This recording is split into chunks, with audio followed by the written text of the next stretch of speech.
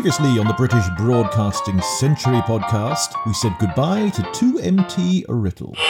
Yes, that on-air rival to the BBC in 1922 and 1923 was now off the air. Peter Eckersley toasted 2MT's demise with a glass of water, upgraded to a glass of champagne via the sound of a pop gun. For the BBC, a long and lonesome road ahead, no other legal traffic to share the journey with until commercial radio 5 decades later. Except, no, what's this? There is one other vehicle ahead, one other licensed, legal, legitimate broadcasting station, and it's coming from a Daimler motor car with an in-car radio.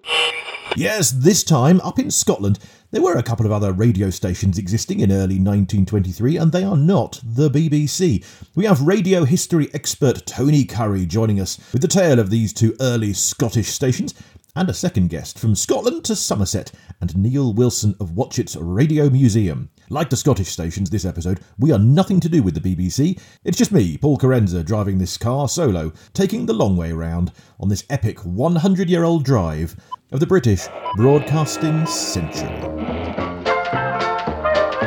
Hello, this is Paul Carenza calling. This is London Calling. Hello, welcome to you. Thank you for joining us here on the podcast. This is the podcast that uses the limitless, freewheeling nature of podcasting to tell the longest, slowest history of British broadcasting imaginable. And yet in hopefully the most informative, educational and entertaining way that we can. Yes, all sounds very Arethian, doesn't it? Firstly, excuse my sniffles, it's rather a high pollen count this time of year. It's a busy time of it. We are halfway through the centenary year, and this whole broadcasting history project has grown and ballooned somewhat. So I'm on tour aplenty at the minute, taking the first broadcast, The Battle for the Beeb in 1922. That's my solo show. That's been on tour around the country. Been writing the novel on all of this, which hopefully will be out by the end of the year, let's see. And I've got at least 2 leads of BBC historical research that I just can't talk about yet. But I will when I can. Let me just say, exciting times ahead here on the British Broadcasting Century podcast. But exciting times back then as well, because in our timeline of British broadcasting, we've reached mid-January of 1923. 2MT Riddle has left the airwaves. CQ, the concert's ended. Sad wails the heterodyne. You must soon switch off your valves. I must soon switch off mine. Leaving the BBC as the only British broadcaster in the land. Almost. You see, this episode, there's a bizarre quirk of broadcasting history because technically, yes, the BBC had the sole right to broadcast. We were seeing the end of the experimental era, but north of the border, there were a couple of radio stations still doing their thing. Now, one was a hangover of the experimental pre-BBC days. Milligan's wireless station had the call sign 5MG. Taken from the initials of its operators. And one was an experimental pop-up station that was only ever going to last a few days.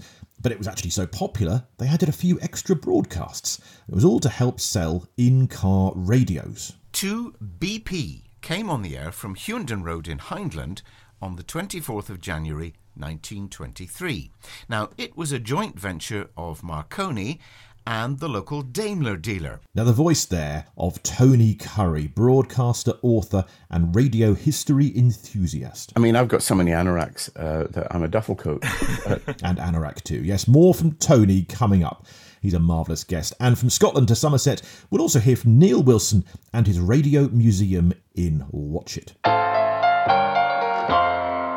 So let's begin with Neil. If you can get to Somerset this year, I highly recommend that you do. Go and see Neil's fantastic Radio Museum. It's not just radios either, TVs through the ages, gramophone players, but it's mainly radios and microphones, old mixing desks, vintage wireless kit from BBC reporters, even from the D-Day beaches. He's got the works. Now, I filmed a 20-minute tour of the museum with Neil himself. You can watch that on the YouTube link that I will put in the show notes. But here is a little audio taster. It's me with Neil Wilson in Watchet in Somerset. I started elsewhere at the old BBC transmitting station up at Washford Cross, and then I moved out of there about 6 years ago. I've been setting up here ever since. So I opened a bit last year, but this hopefully will be my first sort of proper opening. So. Absolutely. Well, this is really, well, to come to the Radio Museum, it's here now. I should say where we are as well, isn't it? Because this is sort of the far corner of the landmass, but in a beautiful way. It's a beautiful place. So we're in the ironically named Watch It, given that actually it's about audio largely. Well, look, should we just have a little tour? Is that right? Yeah. What would you point us to begin with? What's a good place to see? This is one of the prize exhibits. It's part of a BBC medium wave radio transmitter. Only part, but it's rather special. This is one of the larger artefacts you have here. Yes, you had to have a special concrete plinth made for it because of the weight. But built by Marconi's at Chelmsford, assembled and tested there, and then dismantled again. And in this case, taken to Moorside Edge, which is the BBC's North Regional transmitting station.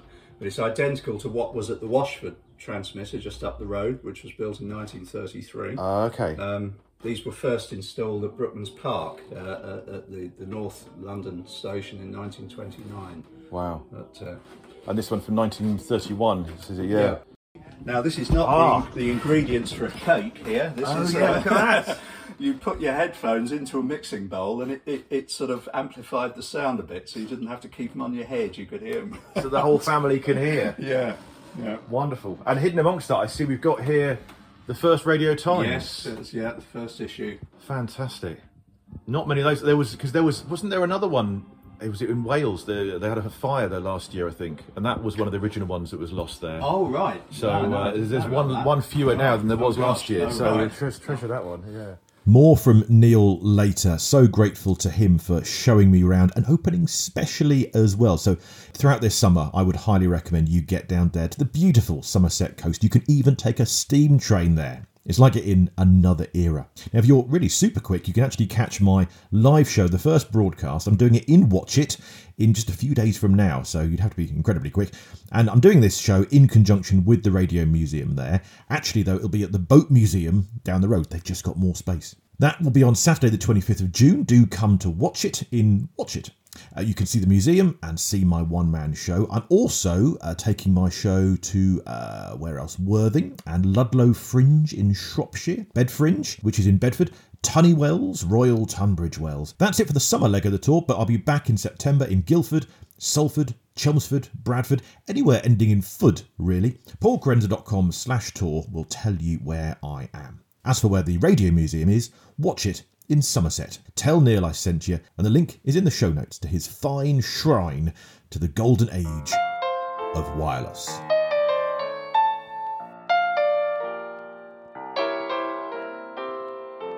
Now, like the Radio Museum, the story of this podcast isn't all BBC, you know. Oh, no siree. As we've shown, I think, for the last 40-ish episodes, there's a huge pre-BBC backstory, and Auntie Beeb, of course, comes along in November of 1922. For 13 and a half weeks, you had the BBC, and you had 2MT in Writtle. As for the other BBC rivals on the air, wait a decade, you get Radio Luxembourg, you get ITV in the 50s, pirate radio in the 60s, commercial radio, of course, in the 70s. But before that, right at the start of 1923, there was another legitimate, licensed, non-BBC radio station. Well, in fact, there were a couple. And this was all just when 2MT closed down. For this, we head to Scotland and to a chap that I know we will be hearing from a few times on this podcast. So I'm going to call him our Scotland correspondent. It's broadcaster, historian and author, Tony Curry. You've written many books, haven't you, on these things? The Radio Times story. Yes. And you've done the story of Radio Clyde as well. And Not quite all together now. Not quite all together now. And a concise history of British television. And you have your voice has been on radio and TV and all sorts of things. Welcome For 59 years. 59 years. Look at that. 59 years. And here I am, just with you, Paul, ready to talk about radio. Isn't that astonishing? Tony has run Radio 6 International for decades now. It's an internet radio station who syndicates its programming.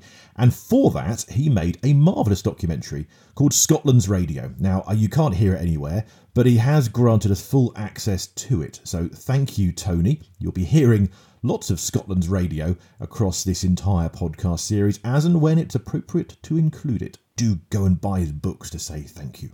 So before we get to these in-car radios I've been talking about, these Daimler demonstrations and basically an upstart, start-up temporary broadcast station in January 1923, there was actually, weeks before that, another non-BBC Glasgow station that got there first. It's called 5MG, not OMG, 5MG. But it was known basically as Milligan's Wireless Station. Now, there were two men behind it.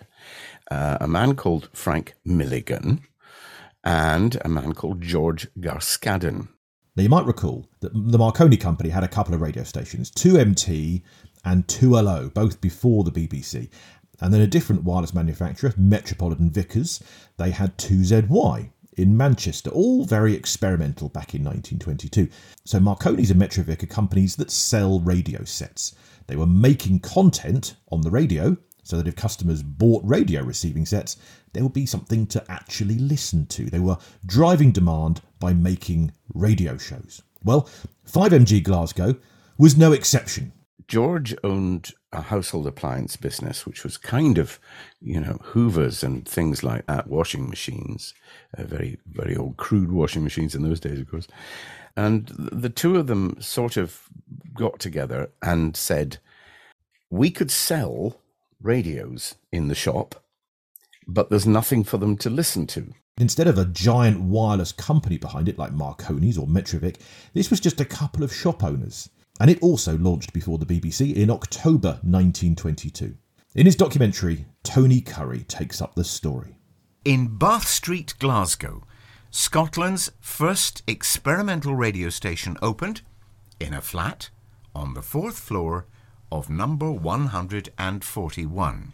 And it didn't belong to the BBC. Milligan's Wireless Station had the call sign 5MG, taken from the initials of its operators. One of them was Dublin-born Frank Milligan, father of future radio and TV star Primrose Milligan, and the other, his friend George Garskadden. His daughter, Kathleen, sang on 5MG with her choir. I began music when I was about 7 at a wee private school in Pollokshields. I studied at the Athenaeum. I studied singing there afterwards, after I stopped playing the piano for a while.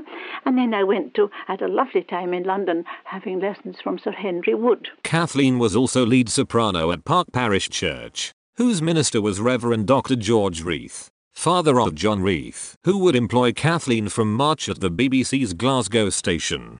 Keep it in the family. I and my choir, in which I sang, and my organist, Mr. Carruthers, were invited to that little flat to come and experiment to see if we could send our voices through the air. It was really a comical setup with cables from the kitchen to the dining room in the little flat and a microphone like a soup plate suspended from the ceiling. And we played and we sang night after night, but nothing happened. But I'll never forget the night that I was heard. Now, this little studio was in Bath Street, Glasgow, and my parents... Our home was across the road in Sauchiehall Street, and my mother heard me in Sauchiehall Street. Of course, that was a miracle.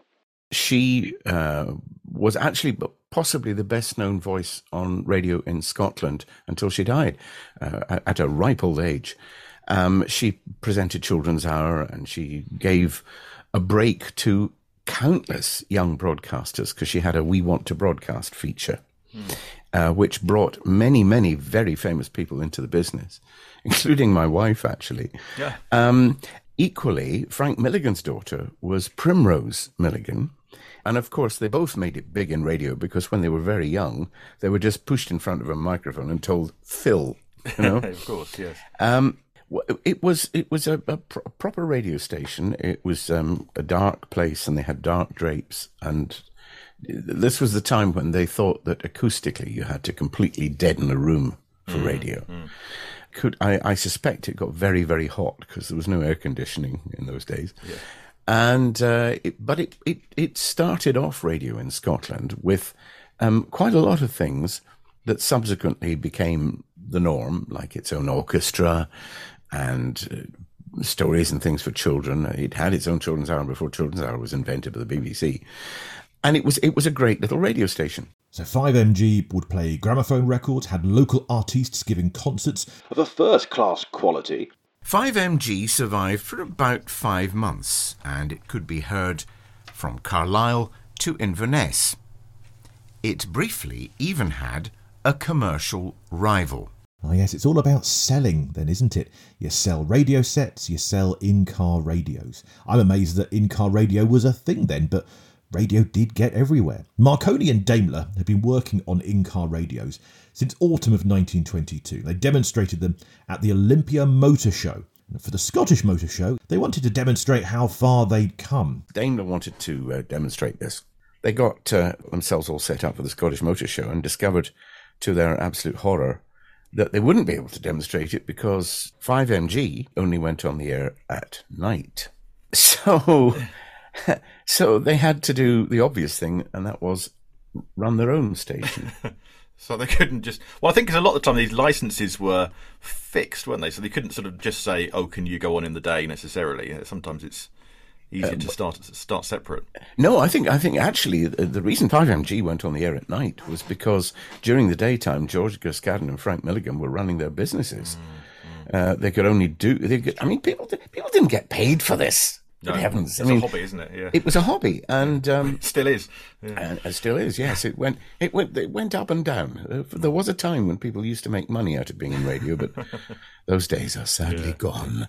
And so Daimler had a choice. Do they cancel and not show off their in-car radios, or do they set up their own radio station just for a week and a half? In fact, the Daimler people had encountered this problem already in London. Because 2LO was only on in the evening.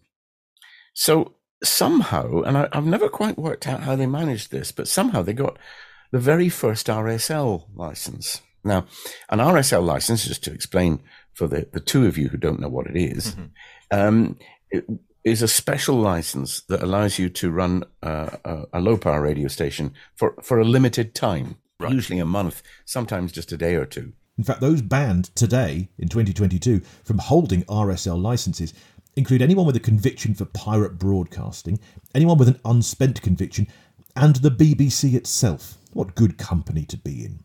But the government gave them this license to do a broadcast for the Earl's Court Motor Show. So they had the license. So when they came up to Glasgow, they thought, well, we've got our license, we'll just create a radio station. January the 24th, 1923, in the Scotsman newspaper. Broadcasting from Glasgow.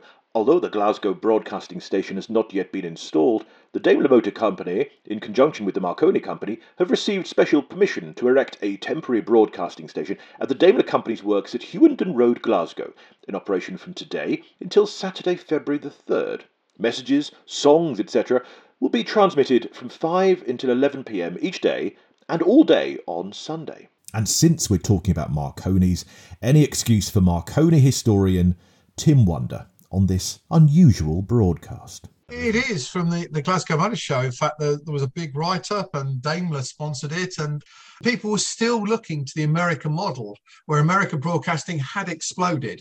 Thousands of stations, all of them commercial. And people really wanted to saw radio as a medium to get their ideas across.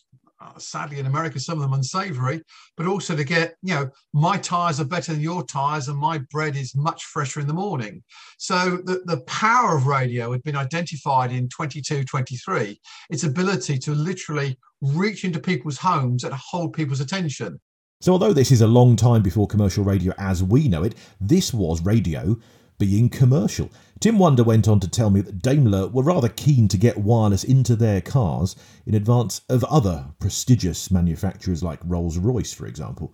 Since the autumn 1922 Olympia Motor Show, Marconi had presented an in-car radio in a Daimler. In fact, Marconi himself had a chauffeur-driven Daimler whenever he was in the UK. Bear in mind, at this point, he's mostly in a yacht off the coast of Italy, retired. My guess is, and this is only a guess because we don't know, but my guess is that Daimler threw money at 2BP. I think they realised that 5MG was amateur, and that if they wanted to sell their car radios, they had to produce something really good, and so they just threw money at it. Otherwise, they wouldn't have bothered with news bulletins, for example. I think they got quite carried away with the whole thing. Well, it's good to show willing. And they did some drama, and they did all sorts of things. The Glasgow Herald, Wednesday 24th of January 1923. The schedule for 2BP. At 5 p.m. a special news bulletin prepared by the Glasgow Herald and the Evening Times. Every day this week it's Miss Mona Vivienne at 5:30, Mr. Lupino Lane at 6 o'clock, and at 6:30 the cellist, Mr. John Dixon. Then after a children's story at 6:45, there's recitals of the duo art piano. So how did this temporary motor show station then relate to the BBC? Were the BBC even aware of this? See, technically, this is competition for the Beeb. But, don't forget there was no broadcasting station in Scotland at this point, not for a couple of months. And of course the Beeb knew that Daimler weren't really interested in going into the broadcasting business, so they weren't a proper rival. Marconi's, of course, were involved in both ventures, the Daimler tests and the BBC. So I think it's fair to say this wasn't really a rival as such, they just let them get on with it. But that didn't mean that it was plain sailing. You see, our newspaper detective Andrew Barker has spotted something very minor, very niche, but slightly, I think, significant. And it's all about who was providing the news bulletins for the Glasgow Motor Show broadcasts. The news bulletins, 23rd to the 26th of January, were listed as special news bulletins prepared by the Glasgow Herald and Evening Times, but the bulletins for the 27th were billed as news bulletins from the British Broadcasting Company by favour of the Glasgow Herald and Evening Times. So, deducing from this that maybe the BBC were aware of these, and sort of helping a little bit towards the end of it, maybe. It's difficult to know because there are apart from what's in the newspaper archives, which is not a lot. There's very little that was written about 2BP because it came and went, and actually, that really is the case for all of radio because radio was something that just came and went, and you heard the program and it was gone, and there was no record of it. Which makes it quite difficult for us now, looking backwards, to know what really was going on. So what about this Saturday news bulletin then being provided by the BBC? Well, Andrew Barker, our newspaper detective, reckons that the Herald didn't produce a Sunday paper, so they wouldn't have had any staff in the office, couldn't prepare a news bulletin necessarily. So you call the BBC instead. But here's a different take. I put it to Tim Wonder, our Marconi historian, and he speculated the pressure and maybe fear of newspaper proprietors who were getting caught up with this motor show in Glasgow, then being chastised because live news wasn't allowed at that time of day. It's all very complicated. They're all learning, almost like a village fete giving radio a go, but then working out there's a lot more bureaucracy than they thought. Maybe it's a good job this was just for 11 days. Here's Tony Curry. The thing was that they did it terribly well. And they did things that 5MG hadn't done. I think they gave quite a kick up the old bottom to 5MG, who suddenly realised that there were lots of things that they could have been doing and weren't. They also had a church service on the Sunday, which was a bit odd because the motor show wasn't open on the Sunday. As for the first religious broadcast in the whole of Great Britain, I actually had a tweet this week from Jim Harris. He was out for a cycle in Peckham and he spotted a plaque, Christchurch Evangelical Church, McDermott Road in Peckham. And the plaque says, On the 30th of July 1922, Dr. James Ebenezer Boone, 1867 to 1941, broadcast the first sermon by radio in Britain to the congregation in this church. Well, I looked online, there's very little about this, but yes, Dr. James Ebenezer Boone was indeed the first to broadcast a religious sermon in this country, via 2LO, it would seem, and it looks like his congregation were there in the church, and Dr. Boone was several miles away, transmitting his sermon and beaming it in, so to speak, almost a prediction of how lockdown would be in the 2020s, although in this case it was the opposite. The vicar was absent and the congregation was present.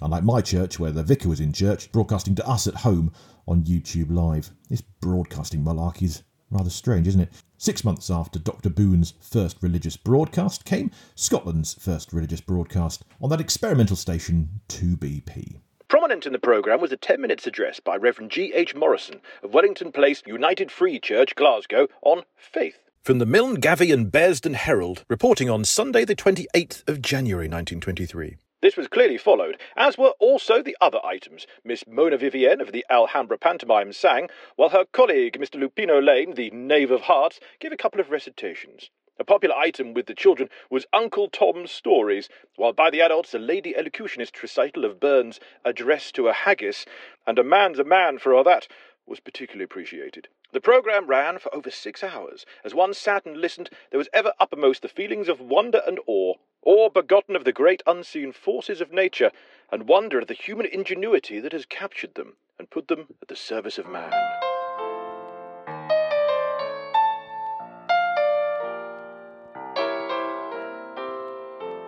Meanwhile, what of the BBC itself? From Popular Wireless magazine, January the 27th, an overview of how the BBC was doing by one of the radio amateurs. The power of the press, for good or for evil, is universally admitted. We now have a new, and we think an equally great power working in our midst, that of the BBC.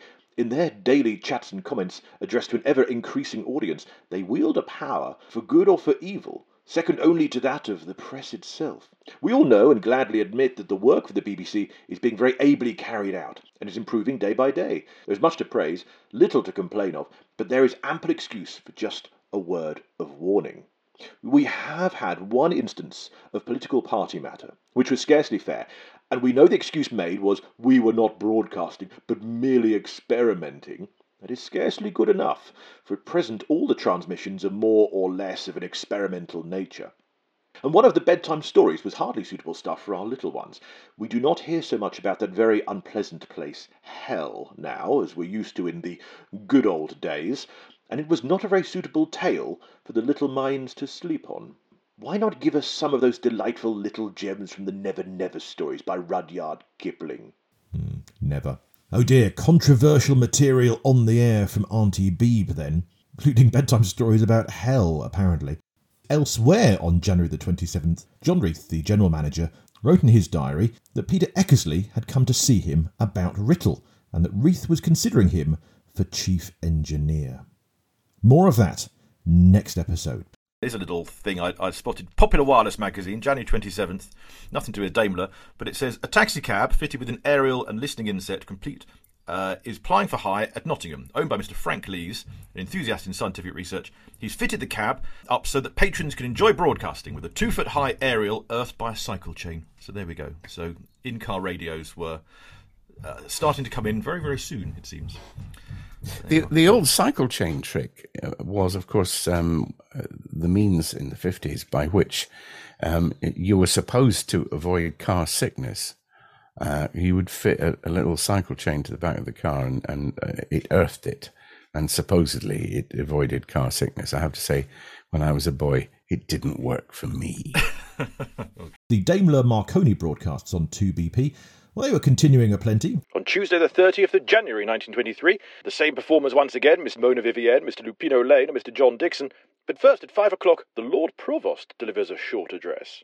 From the Glasgow Herald, 31st of January 1923, on the Lord Provost's speech. Through the medium of the Daimler Company's temporary broadcasting station, Sir Thomas Paxton, the Lord Provost, last night gave a brief address on the recent developments in the application of wireless telephony. He could foresee enormous developments of broadcasting, and could conceive many of the advantages which it possessed. The most important of these was that it brought within the reach of peoples and districts widely separated information and intelligence of an important character. The Lord Provost then referred to the inestimable advantage which the invention would be to people who were bedridden and unable to move from their homes by enabling them to keep in touch with outside interests. At the conclusion of his speech, the Lord Provost, accompanied by Lady Paxton, listened in to the transmission of music by means of a receiving set fitted in a Daimler car. Now, when I say they had radios fitted to them, you have to picture this. Sort of somewhere around the tailboard, there was a huge, stonking great radio with wires and things everywhere. The car to which the receiver set has been fitted is a 30-horsepower 7-seater Lauderlet of a well-known Daimler model. The Glasgow Herald on the 25th of January 1923. On the roof of the car is the aerial, which consists of a small square of copper foil and is quite inconspicuous. In later models, it's intended that the aerial will be concealed inside the roof of the car. The main part of the apparatus is placed under the driver's seat. Access to it is given by a panel opening into the body of the car. Beside the seat inside the car is a small box containing the switches controlling the apparatus, the sockets for the connections to the 4 head telephones which enable 4 persons to listen in. These in-car radios had rather limited range. They didn't really work inside garages. You had to park up and set it working where you were. And I don't think you could actually listen to it on the move. I think you had to stop the car and turn the radio on. It does make you wonder if the punters even realised at the motor show, they would see static cars with working radios. Perhaps they'd assume that radio would work when the cars were on the move. And these Daimler cars were actually parked at the exact right distance from the transmitter to give the very best reception. Oh yes, showing off to the customers. Ka-ching. On Thursday, the 1st of February, 1923, before the usual broadcasters of 2BP, Miss Mona Vivienne, Mr. Lupino Lane, Mr. John Dixon, the cellist, there's an announcement, first of all, about the BBC coming. Ooh, I wonder what that will be like. And close down's an hour later at 11 p.m. This is due to a special celebration of the motor show with a rose dance, organised by the Scottish Motor Trade Association. Incidentally, 2BP had 3,000 listeners. Okay. Which, when you consider the time and the situation, was pretty damn good. That's not bad, actually, is it? That's not bad. The ultimate close down of 2BP on Saturday the 3rd of February with Auld Lang Syne at 10 p.m. Should old acquaintance be forgot and never brought to mind? I don't think so. Do you? Those Daimler Marconi broadcasts on 2BP were only ever temporary. But 2BP as a call sign, well, that was on the move, ironically, for a motor show. 2BP was dismantled and taken to Dublin, where the station appeared again to promote the ability of the Daimler cars to receive radio, but also it became the very first radio station ever in Ireland. So 2BP was a kind of weird station because it only broadcast, I think, for a total of 30 days. 10 days in London, 10 days in Glasgow, 10 days in Dublin. And it was clearly the world's first peripatetic radio station. But it does have a place in history for doing so many things that nobody had done before. Now, 2BP may have left Glasgow, and the BBC station hadn't yet arrived. And so 5MG, if you remember, Milligan's wireless station, that one that had been on since October of 22, with Milligan and Carscadden just trying to sell a few wireless sets, well, they carried on for a few more weeks. The Scotsman newspaper on the 13th of February 1923 noted, "The first of a series of musical entertainments arranged by Mr. James Henderson was carried through last night, the sound carrying distinctly." They were a bit like 2MT and Rittle. They had no immediate need or inclination to stop broadcasting. Apart from the fact that, like 2MT, there was that greater threat, if that's not too strong a word, of the BBC. See, the BBC had the sole broadcast licence from now on. These experimenters would at some point have to pull the plug. In the case of 5MG, they carried on into February and March of 1923, filling the gap really before the BBC Glasgow station would begin in March. But Mulligan and Carscadden knew their days were numbered. But like Peter Eckersley on 2MT, that was okay, because they were about to join the BBC as well, as Tony Curry explains. 5SC bought everything from Milligan's wireless station, including Milligan. The BBC just went and bought everything. They bought the whole lot, the transmitter, the lot, and moved it a few doors down to a different building and called it 5SC. It's funny, but actually, 5SC was really exactly the same as 5MG. It had the BBC imprimatur. I was looking for the little information out there, see, when did 5MG close down? Did it close down? And you think, well, actually, what happened is everything, people, kit, and all just moved to 5SC. So it seems to have stopped when 5SC started because it would have stopped. It would have stopped a little beforehand. Do the deals and sign things. Yeah. But there's no recorded date of 5MG's demise. No. More of that on a future episode when Tony Curry will return. But I do think in those two early Glasgow stations, you almost see the two halves of that future BBC Glasgow station, 5SC. You've got the kit and the staff and the entrepreneurial spirit of Milligan's wireless station, 5MG. But you've got the organised schedules demonstrated on 2BP. The high culture, the religious broadcasts, the music hall stars. You combine those two, 2BP and 5MG equals 5SC, the BBC's Glasgow station 2 months later. Now, before we go, I promised you a little more from Neil Wilson back in the Watch It Radio Museum in Somerset. And he's got some marvellous kit there, including this from D-Day. The BBC's first portable sound recorder. Oh, is it? Type C machine. Yeah, Barely portable, you might say. Absolutely. Oh, look at that, yeah. Yes. And then you've got the amplifier, power unit, and a crate of batteries, or 2 crates of batteries actually. Wow. This one, I believe, according to its serial number, and according to a list I've seen, was issued to Colin Wills, who was who there's recordings of him going ashore in a landing craft on D-Day. So this is the sort of thing they would have there on the D-Day beach to communicate. This is what incredible. they carried along with them. Incredible. And a pile of discs in the back there. You get 3 minutes recording time. Right. This is an outside broadcast desk. Okay. Known as a Longdon desk, because it was developed by BBC chap Johnny Longdon. This desk, possibly Radio 1 or Radio 2, but it was each had 2 desks, and this was one of them. BBC Cup and a BBC Cup holder. Look at that. This is as it could be. Well, anyway, you've got to come here to the Radio Museum here and watch it by the Somerset seaside here perfectly for summer holidays. Thank you much indeed. Take care. Thanks, sir. Just a little taster there. For the full 20-minute video, see the link in the show notes and you can watch that for free. Other videos I put on my Patreon page. You can chip in, help the show and watch the videos there, including walking tours and me reading you bits of Cecil Lewis's broadcasting from within. Patreon.com/Paul Carenza. Chip in £5 a month and you can get access to those videos and behind-the-scenes notes from me. Thank you, Neil Jackson, who has joined us in the last couple of weeks, and the many others who chip in and help us there. It is truly appreciated and keeps us in books and research. As for Watch It Radio Museum, do go there in person this year. Make that an ambition of yours and tell Neil I sent you. I will be there myself in a matter of days for the first broadcast show. paulcarenza.com/tour for details of that. And thank you, Neil, once again for showing us around your fine museum. Thank you, Tony Curry and Tim Wonder. Do go and buy their books. So where do we point listeners who think, this Tony Curry fella, I'd like to know more, I'd like to experience more of his radio charms. Where do we point them to? We point them to www.radio6,